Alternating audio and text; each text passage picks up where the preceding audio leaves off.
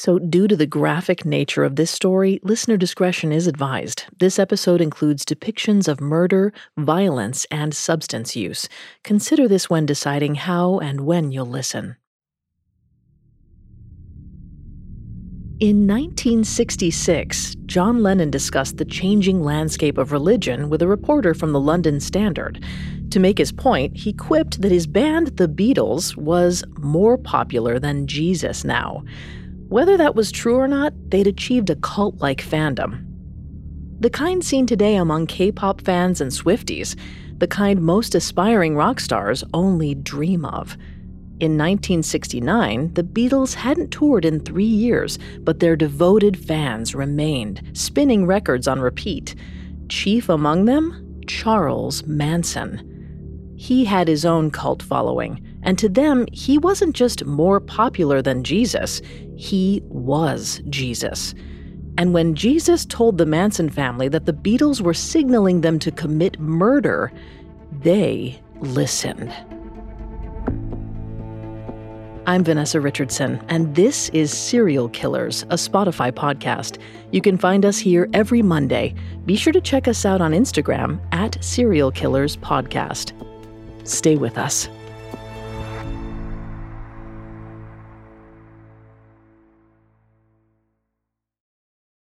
This episode is brought to you by BetterHelp.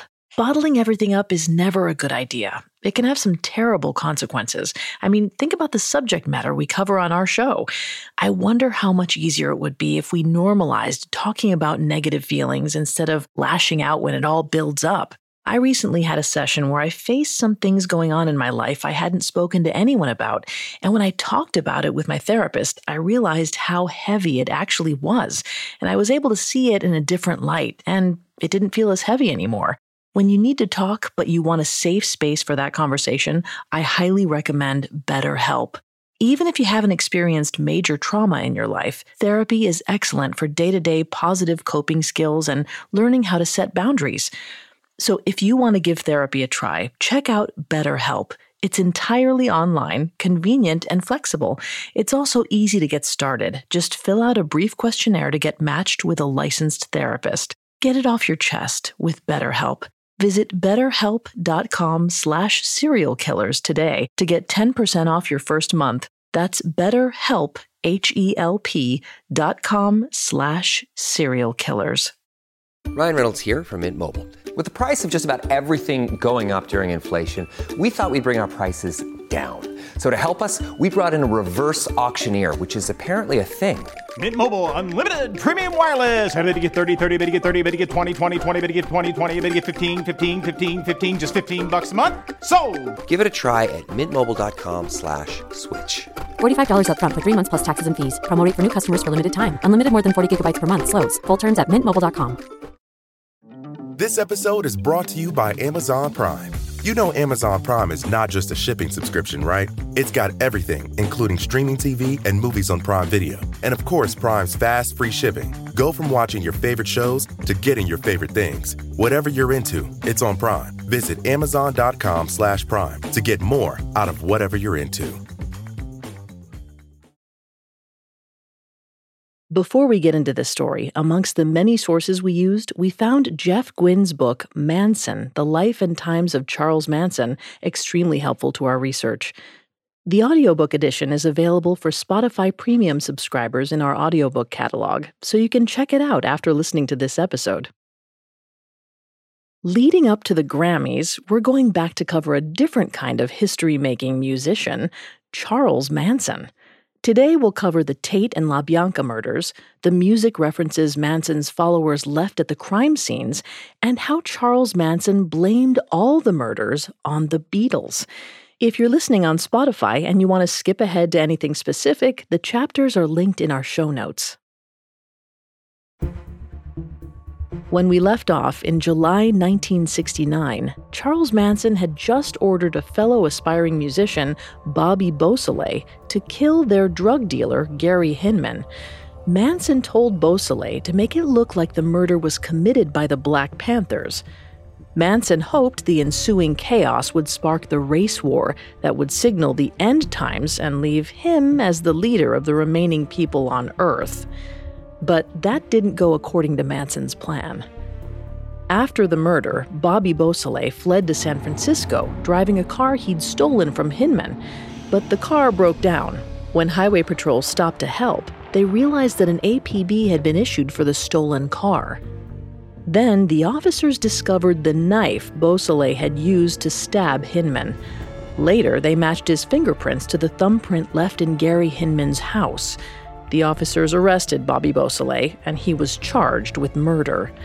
The Black Panthers were never even suspected.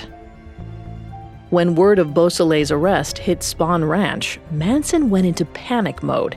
He'd always liked Beausoleil. Manson thought Beausoleil wasn't particularly bright and generally went along with whatever Manson said. Perfect qualities in a follower. But now Manson worried Beausoleil would confess. He might even name Manson as a co-conspirator in Gary Hinman's murder. Over the next 2 days, Manson grew increasingly agitated. It wasn't just about Beausoleil's arrest. Manson was also upset that Hinman's murder hadn't made more of an impact. He'd hoped the murder would kickstart a race war, but so far they'd failed to bring about the events Manson heard prophesied in the Beatles' White Album. Helter Skelter needed to happen, and soon. To usher it in, Manson wanted to stage an even more brutal murder, one so shocking it would make headlines around the country. As a bonus, it might help Bobby Beausoleil. The family thought that if more murders were committed while Beausoleil was in custody, it would prove that the police had arrested the wrong man. Even though, to be clear, they had arrested the right man. Ignoring logic, Manson told his family that they had to get the carnage started. On the night of August 8, 1969, Manson took family member Charles Tex Watson aside and told him what needed to be done. A year earlier, when Manson was cozying up to every music industry contact that would tolerate him, he'd pursued a relationship with music producer Terry Melcher. At the time, Melcher lived in a secluded house on Cielo Drive. Even though Melcher had moved out of the house months before, Manson knew the people who lived there now were also rich and famous, the kind of high-profile people whose death would make national news. Talking to Watson, Manson made his plan rather explicit. Kill everyone in the place. Totally destroy them. Make it as gruesome as you can. He assigned Watson 3 other followers to help him: Susan Atkins, Patricia Krenwinkel, and Linda Kasabian. Tex would be in charge of them. As the man, Manson felt he was the most trustworthy. He didn't tell the women the plan, just giving Susan the instruction to do something witchy. They likely thought they were going on a creepy crawly, a break-in with no theft. Tex would reveal the truth after they arrived. Most of what we know about what comes next comes from members of the Manson family themselves, so it's important we take it with a grain of salt. Just after midnight on August 9, 1969, the foursome drove into Benedict Canyon. Susan and Tex were high on meth, having snorted it before they left.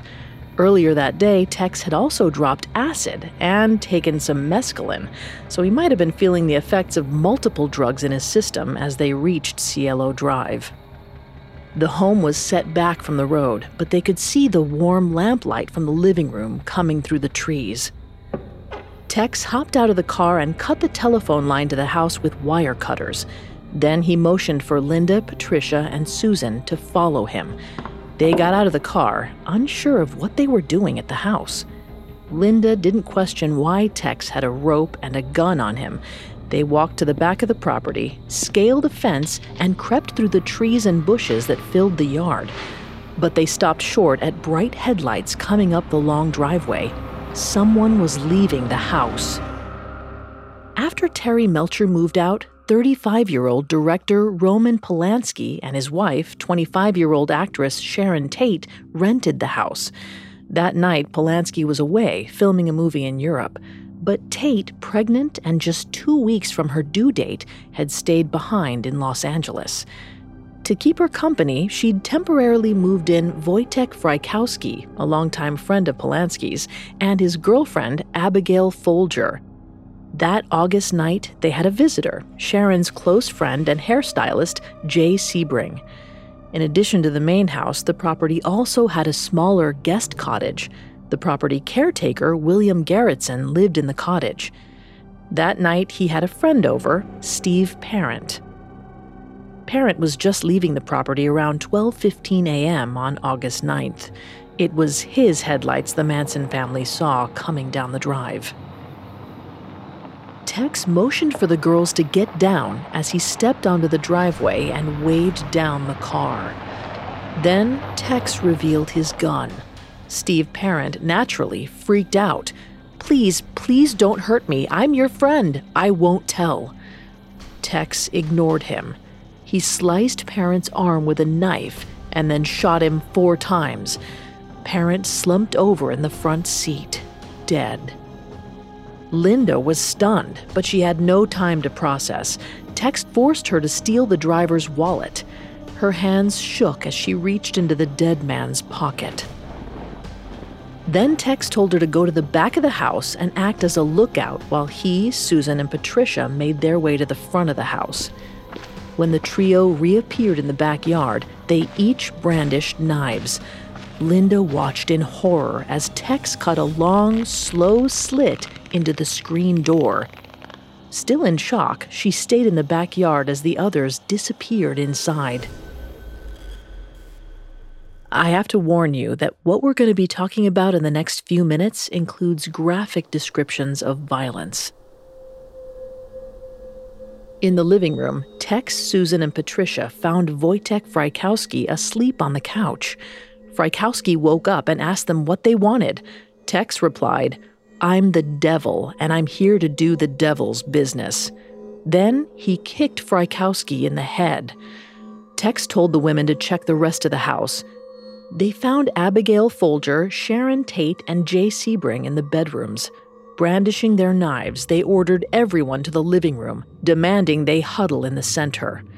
Then he took a rope and looped it around all 4 of their necks, throwing the end over a beam running across the ceiling. He pulled on the rope until it was taut, binding the captives together.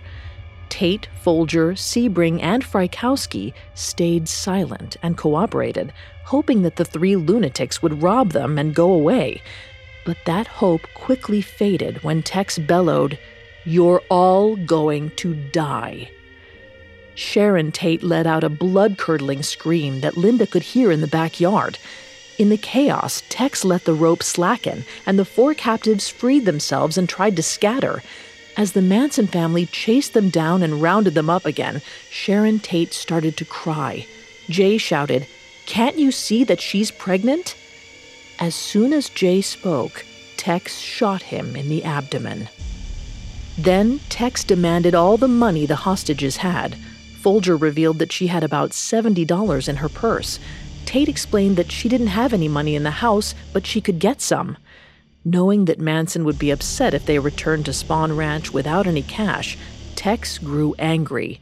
Hearing Jay Sebring groaning on the floor, Tex whirled on him and stabbed him until he died. When Tate and Folger screamed in horror, Wojtek Frykowski awoke from his stupor and struggled to untie his own hands. Susan Atkins leapt at him and stabbed his legs. Tex turned the gun on him and began to shoot. But he somehow managed to break free and limped outside. Linda Kasabian was still outside, keeping lookout. She saw Frykowski stumble onto the lawn. When they'd set out that evening, Linda thought they were going on another creepy crawling mission, not a murder spree. As soon as she saw Tex shoot Steve Parent, she'd entered a state of shock. Now, facing the man she was supposed to kill, she couldn't move. After a few seconds, Frykowski limped past Linda and collapsed in the yard. Seconds later, Tex came running out of the sliding glass door, jumped on Frykowski, and stabbed him again and again. Finally, Linda found her voice. She shouted, "Please make it stop. People are coming." But nobody was coming, and Tex did not stop. He stabbed Frykowski 51 times. Meanwhile, Abigail Folger had escaped into the side yard with Patricia hot on her trail. Patricia caught up to Abigail and climbed on top of her and stabbed her. Across the yard, Linda heard Abigail shrieking in pain and Patricia screaming in fury. In shock, Linda ran away from the crime scene and climbed over the property's fence to the car and waited. Meanwhile, Tex caught up with Patricia as she stood over Abigail Folger. He pointed Patricia towards the guest cottage and told her to look inside and kill anyone there. Patricia seemed shaken after stabbing Folger, and she only pretended to check the guest cottage, telling Tex that the house was empty. If the caretaker, William Garretson, was awake, he didn't give any sign to reveal himself. Tex, meanwhile, continued stabbing Abigail Folger. Later, he claimed she told him, "I give up. You've got me." Eventually, the murderers turned back into the house to pregnant Sharon Tate. Tate begged them to spare her. She pleaded with them to kidnap her and keep her alive just long enough to deliver her baby. Susan replied, "I don't care about you. I don't care if you're going to have a baby. You had better be ready. You're going to die, and I don't feel anything about it." With that, Susan and Tex stabbed the starlet multiple times, including right in her pregnant belly. As Tate lay dying, she cried out for her mom. Then, to make the scene more gruesome, Tex, Susan, and Patricia wrapped a rope around her neck and strung her up by the ceiling beam.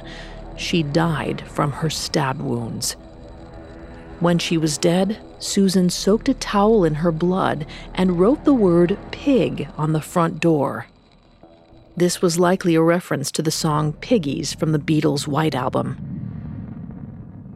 With their mission accomplished, Tex, Susan, and Patricia joined Linda at the car. As they tore off their bloody clothes, Tex told Linda to drive. He was furious she hadn't participated in the murders. Meanwhile, Patricia complained that her hand hurt. She worried she'd injured it while stabbing through Abigail Folger's bones. When they finally pulled back up to Spahn Ranch, Manson came out to greet them. He asked if any of them had any remorse, and without hesitation, each of them responded, "No." Not fully satisfied, Manson drove to the house himself and made small adjustments. He tried to make the crime scene as bizarre and shocking as possible. He placed a towel over Jay Sebring's head. He draped an American flag on a couch next to Sharon Tate's body. He moved a pair of glasses to the living room.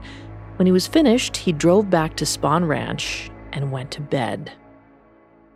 But the next morning, Manson was still unsatisfied with the crimes. Sure, the gruesome and bizarre murders had made national news, but none of the reports blamed the deaths on the Black Panthers, nor did they link the deaths to Gary Hinman's murder. The Tate murders wouldn't clear Bobby Beausoleil's name, nor would they begin helter-skelter. For Manson, there was only one way forward: more murder. And this time, he wouldn't simply issue orders from the ranch. He intended to oversee the killings himself.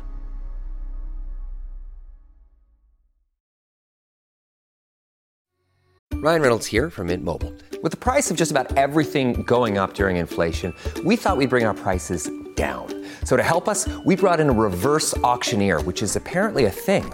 Mint Mobile Unlimited Premium Wireless. How to get 30, 30, how to get 30, how to get 20, 20, 20, how to get 20, 20, how to get 15, 15, 15, 15, just $15 a month? Sold! Give it a try at mintmobile.com/switch. $45 up front for 3 months plus taxes and fees. Promo rate for new customers for limited time. Unlimited more than 40 gigabytes per month. Slows full terms at mintmobile.com.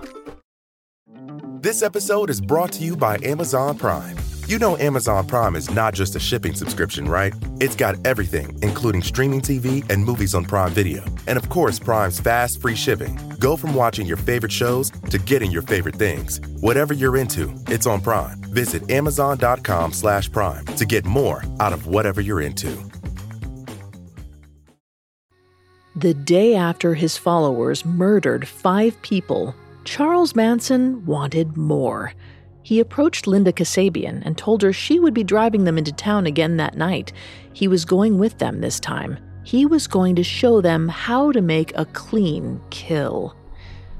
No one had told Manson that Linda ran away during the previous night's murders, and she was too afraid to object when Manson selected her for a second journey. Manson also selected 19-year-old Leslie Van Houten and 18-year-old Steve Clem Grogan. The group dressed in dark clothes and gathered their knives. Then they set out into the night. At this point, there was no denying what was going to happen, and yet Manson's family went along with it. Even after murdering so many people in the past few weeks, they still sought Manson's approval. They still followed his orders. Though it has been debated if they were simply following orders, how guilty were they? The controversial 1961 Milgram experiment studied this very question. In the experiment, participants were instructed to deliver varied levels of electrical shocks to another subject at the instruction of a man in a white doctor's coat holding a clipboard. In truth, the shocks were a ruse. No one in the study was harmed. But with each shock, the subject reacted as if they were truly being electrocuted. At first, the shocks were light, but the subject in the driver's seat had the choice to continue following the researchers' directions and make the shocks increasingly more painful, causing the subject to scream in agony. When the participant delivering the shocks questioned whether or not to keep going, the man in the white coat said, "Please continue." So they kept going. Every single participant allowed themselves to be pushed far beyond a reasonable breaking point before saying no. 65% of participants delivered the maximum voltage of shocks. Milgram wrote in his paper titled "The Perils of Obedience," stark authority was pitted against the subject's strongest moral imperatives against hurting others. And with the subject's ears ringing with the screams of the victims, authority won more often than not. The extreme willingness of adults to go to almost any lengths on the command of an authority constitutes the chief finding of the study and the fact most urgently demanding explanation. To the Manson women, Manson was the ultimate authority. They'd follow him to the ends of the earth. On the night of August 10th, 1969, they followed him to Los Feliz. Manson directed them through LA's East Side and told them to turn onto Waverly Drive. The family members knew this street. Phil Kaufman had invited them to parties here at Harold True's house. Kaufman was the up-and-coming music manager who'd recorded Manson's music the year before. Manson might have turned his attention away from music, but his time trying to break into the industry had introduced him to LA's wealthier neighborhoods. He saw Waverly Drive as a place where important people lived, just like Cielo Drive. So he figured if any of the residents died, it'd be newsworthy. Everyone waited in the car while Manson hopped the fence and snuck into the house. He entered through an unlocked back door. He made Tex go inside with him. Inside, they found Lino and Rosemary LaBianca. They were the owners of a successful grocery store chain and boutique, respectively. The LaBiancas were a well-liked, upper-middle-class couple. They had no connections to Manson or the family. They weren't famous. If they were anything, they were unlucky. That night, Lino was asleep on the couch. When he awoke to the noise, Charles Manson ordered Tex to tie the man's hands behind his back with some leather ropes he'd brought from the ranch. Manson went into the bedroom, brought out Rosemary, and sat her next to her husband. Then he walked outside, pocketing Rosemary's wallet on the way. Manson retrieved Patricia and Leslie from the car, sending them in. He told Tex, "Make sure everybody does something." As they went inside, Manson hopped into the driver's seat, greeting Linda, Clem, and Susan. He started the car and drove to Denny's. Inside the LaBianca house, slaughter ensued. Tex put a pillowcase over Lino LaBianca's head and wrapped a lamp cord around the man's neck and mouth. He instructed Patricia and Leslie to take Rosemary into the bedroom and do the same thing to her. When they were out of sight, Tex stabbed Lino with a bayonet. From the bedroom, Rosemary screamed, "What are you doing to my husband?" She tried to run to Lino, but the lamp cords wrapped around her neck were still plugged into the wall. As Rosemary strained against the cords, Patricia stabbed her with a kitchen knife. Then Tex came in with his bayonet. When Rosemary was dead, Tex returned to the living room and stabbed Lino a few more times. Once he was sure Lino was dead, Tex instructed Leslie to stab Rosemary's body, following Manson's command that everyone participate. In total, Leslie and Tex stabbed Rosemary LaBianca 41 times. Patricia and Tex left Lino with more than a dozen stab wounds and a carving fork lodged into his abdomen. This was likely a reference to the Beatles' song Piggies, which includes the lyric, "You can see them out for dinner with their piggy wives, clutching forks and knives to eat their bacon." Perhaps to nail the music reference, the killers used Lino's blood to write "Death to Pigs" on the wall. Then they carved the word "war" into his stomach and used his blood to paint the word "rise" on the walls. According to Greg Jacobson, the talent agent who explored a Manson family documentary, Manson often repeated the word "rise," especially in connection with the Beatles' song Blackbird. The song's chorus includes the phrase, "You were only waiting for the moment to arise." Manson read it as a message telling black people to rise against their white oppressors. So "rise" was both a Beatles reference and a red herring in his race war plot. The final nod was left in the kitchen. On the refrigerator door, Patricia wrote "Helter Skelter," though she spelled it wrong. The killers must have been feeling cocky because instead of fleeing the scene, they took their time showering and eating the LaBianca's food before hitchhiking back to Spahn Ranch. As Tex, Pat, and Leslie followed Manson's orders, Manson and the rest of the women, Linda, Clem, and Susan, arrived at Denny's. There, Manson told Linda to leave Rosemary's wallet in the restaurant bathroom. His plan was for a black woman to find the wallet, steal the credit cards inside, and then be blamed for the LaBianca's murders. Then they sat down at the restaurant, but instead of ordering pancakes, Manson asked his followers who else they might kill. Manson recalled Linda telling him about a Lebanese-American actor named Saladin Nader, whom she'd met while panhandling. Linda had gone back to the actor's home in Venice to have sex. Manson asked if Linda remembered the building where the actor lived. Linda said yes, but when Manson handed her a knife and told her she was going to find Nader and slit his throat, Linda balked. The bloody events of the previous night had sickened her, and she did not want to be a part of more violence. She said, "Charlie, I'm not you. I can't kill anybody." Manson ignored her. He needed as many high-profile deaths as possible to ignite Helter Skelter. He dropped the family members off in front of the actor's apartment. He gave Linda a knife and told her to slit the man's throat. Then Manson drove away, back to Spahn Ranch. They climbed the building's staircase. Susan and Clem were close behind her. She walked past her old friend's apartment to the next door down.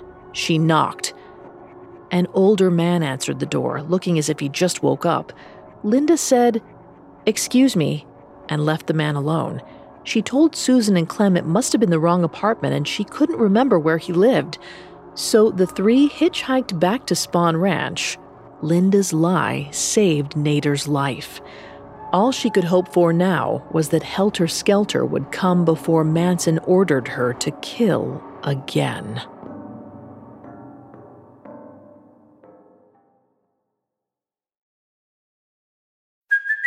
Hey, it's Kaylee Cuoco for Priceline. Ready to go to your happy place for a happy price? Well, why didn't you say so? Just download the Priceline app right now and save up to 60% on hotels. So whether it's Cousin Kevin's Kazoo Concert in Kansas City, go Kevin, or Becky's Bachelorette Bash in Bermuda, you never have to miss a trip ever again. So download the Priceline app today. Your savings are waiting. Go to your happy place for a happy price.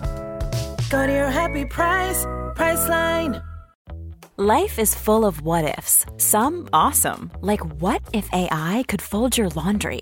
And some, well, less awesome. Like what if you have unexpected medical costs? United Healthcare can help get you covered with Health Protector Guard fixed indemnity insurance plans. They supplement your primary plan to help you manage out-of-pocket costs. No deductibles, no enrollment periods, and especially no more what-ifs. Visit uh1.com to find the Health Protector Guard plan for you. When the news of the LaBianca murders broke, L.A. was thrown into a frenzy.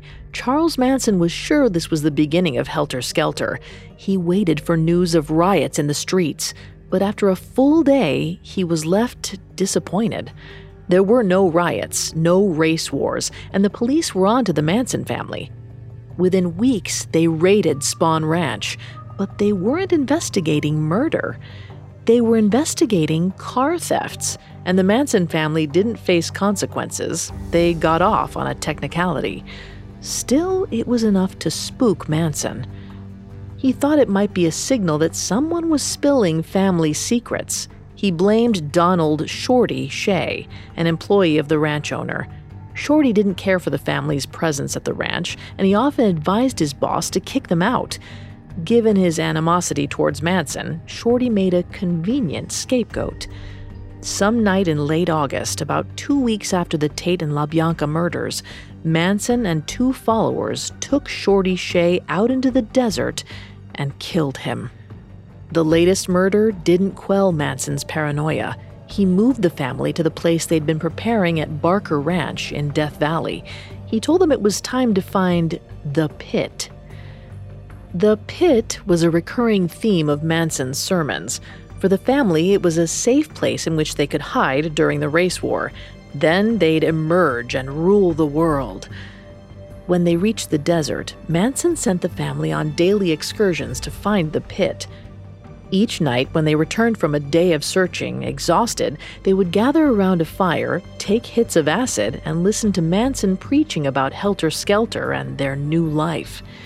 Though, at this point, their life looked the same. Barker Ranch was a rustic, bare-bones set of cabins in the middle of nowhere, certainly no improvement from Spahn Ranch. They were still broke, using drugs, and resorting to petty crime to make ends meet. The locals easily figured out that the wave of petty theft was connected to the cult that had moved in down the road and reported them to police. With tensions rising and no sign of the mystical pit, members started peeling off from the cult, including Tex Watson, who went back to Texas.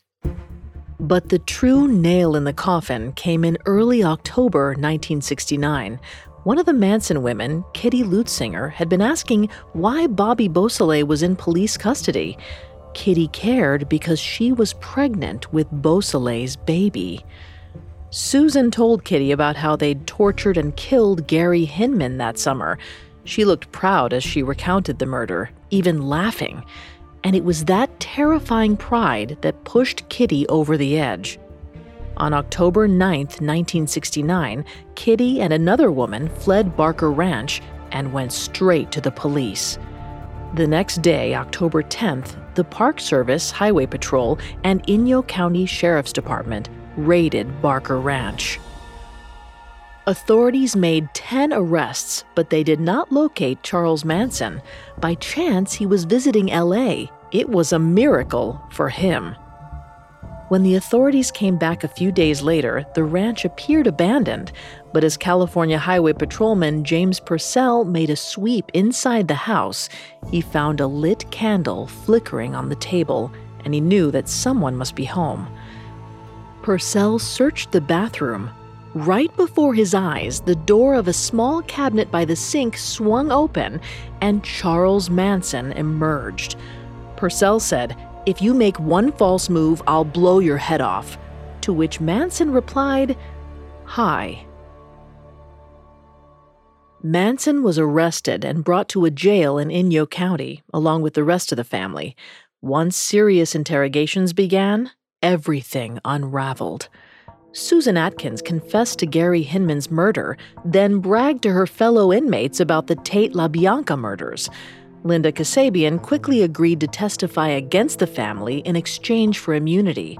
And thanks to fingerprints lifted from the scene, Leslie Van Houten, Tex Watson, and Patricia Krenwinkel were charged with the LaBianca and Tate murders. What followed was nothing short of a media circus. In March 1970, the Manson family members who weren't going to trial produced and released an album to raise money for Manson's defense. That same month, Phil Kaufman finally released the album he'd helped Manson produce in the summer of 1968, titled Lie, The Love and Terror Cult. Charles Manson finally had what he wanted. His music was for sale, and he was world famous. There was just the small problem of the pending murder trials. They began on July 24th, 1970. As 4 of the Manson family women walked into court one of the days, they sang in unison, seemingly still under Manson's control. From the jump, it was clear Manson and his followers had committed the murders. Susan Atkins and Linda Kasabian had revealed everything. But Susan's testimony was unusual. She didn't seem to realize that she was incriminating Manson. She saw her testimony as an opportunity to proselytize about Manson's godlike powers. She was seemingly still under his influence. So were his other followers. At one point during the trial, Manson managed to sneak something sharp into his jail cell. He carved a small X in his forehead, just above his eyebrows. Then he arranged for a family member to pass out a written statement outside the courthouse.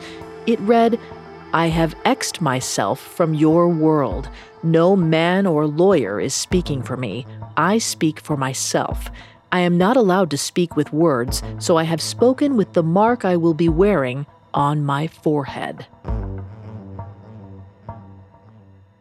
After he did this, some of the family women appeared at the courthouse with X's gouged into their foreheads. Still, the trial moved forward, though Manson lost the privilege of acting as his own attorney. He denied all responsibility, telling the court, "These children that come at you with knives, they are your children. You taught them. I didn't teach them. I just tried to help them stand up." As Rolling Stone detailed years later in a 2019 article, Manson told the court he blamed society and he blamed musicians, saying, "Is it a conspiracy that the music is telling the youth to rise up against the establishment because the establishment is rapidly destroying things? It is not my conspiracy. It is not my music. I hear what it relates. It says rise. It says kill. Why blame it on me? I didn't write the music." It's the Beatles, the music they're putting out. These kids listen to this music and pick up the message. It's subliminal. Never mind the fact that Charles Manson was the one telling his followers exactly what these messages in the music were and how to find them. He made enough of a case that during deliberations, the jury requested a record player and the White Album. This way they could decipher any hidden messages for themselves. The jury listened closely, and 1 week later they convicted Manson and his followers of murder. It was clear to them the messages of evil didn't come from the Beatles, they came from Charles Manson.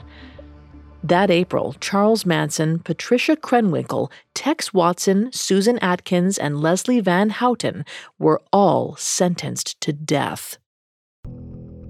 When California briefly overturned the state's death penalty before restoring it, their sentences were commuted to life in prison. In 2023, Leslie Van Houten was released on parole after being denied more than 20 times. Linda Kasabian served no time because of her plea deal, but went into hiding until she died in February 2023. Bobby Beausoleil is still in prison for Gary Hinman's murder. He's been denied parole 19 times. But even with most members behind bars, the Manson family continues to cause pain. Manson girl Lynette Fromme was uninvolved with the murders, but made headlines in 1975 for attempting to assassinate President Gerald Ford. She said she did it to impress Manson. Meanwhile, dark associations still haunt the Beatles. In the Beatles anthology, Paul McCartney said, "It was frightening because you don't write songs for those reasons." In the same book, George Harrison said he was deeply upset to be associated with Manson.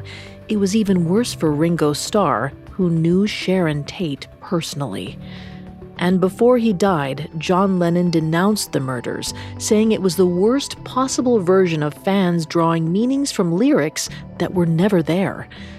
Out of respect for the victims, the Beatles refused to play the song Helter Skelter live. Though in 2004, Paul McCartney did play it as a solo act, perhaps in an attempt to reclaim it. After all, it was only ever supposed to be about a slide. Charles Manson spent the rest of his life trying and failing to get parole. He died in prison in 2017. As of 2023, his songs have racked up millions of listens on music streaming platforms.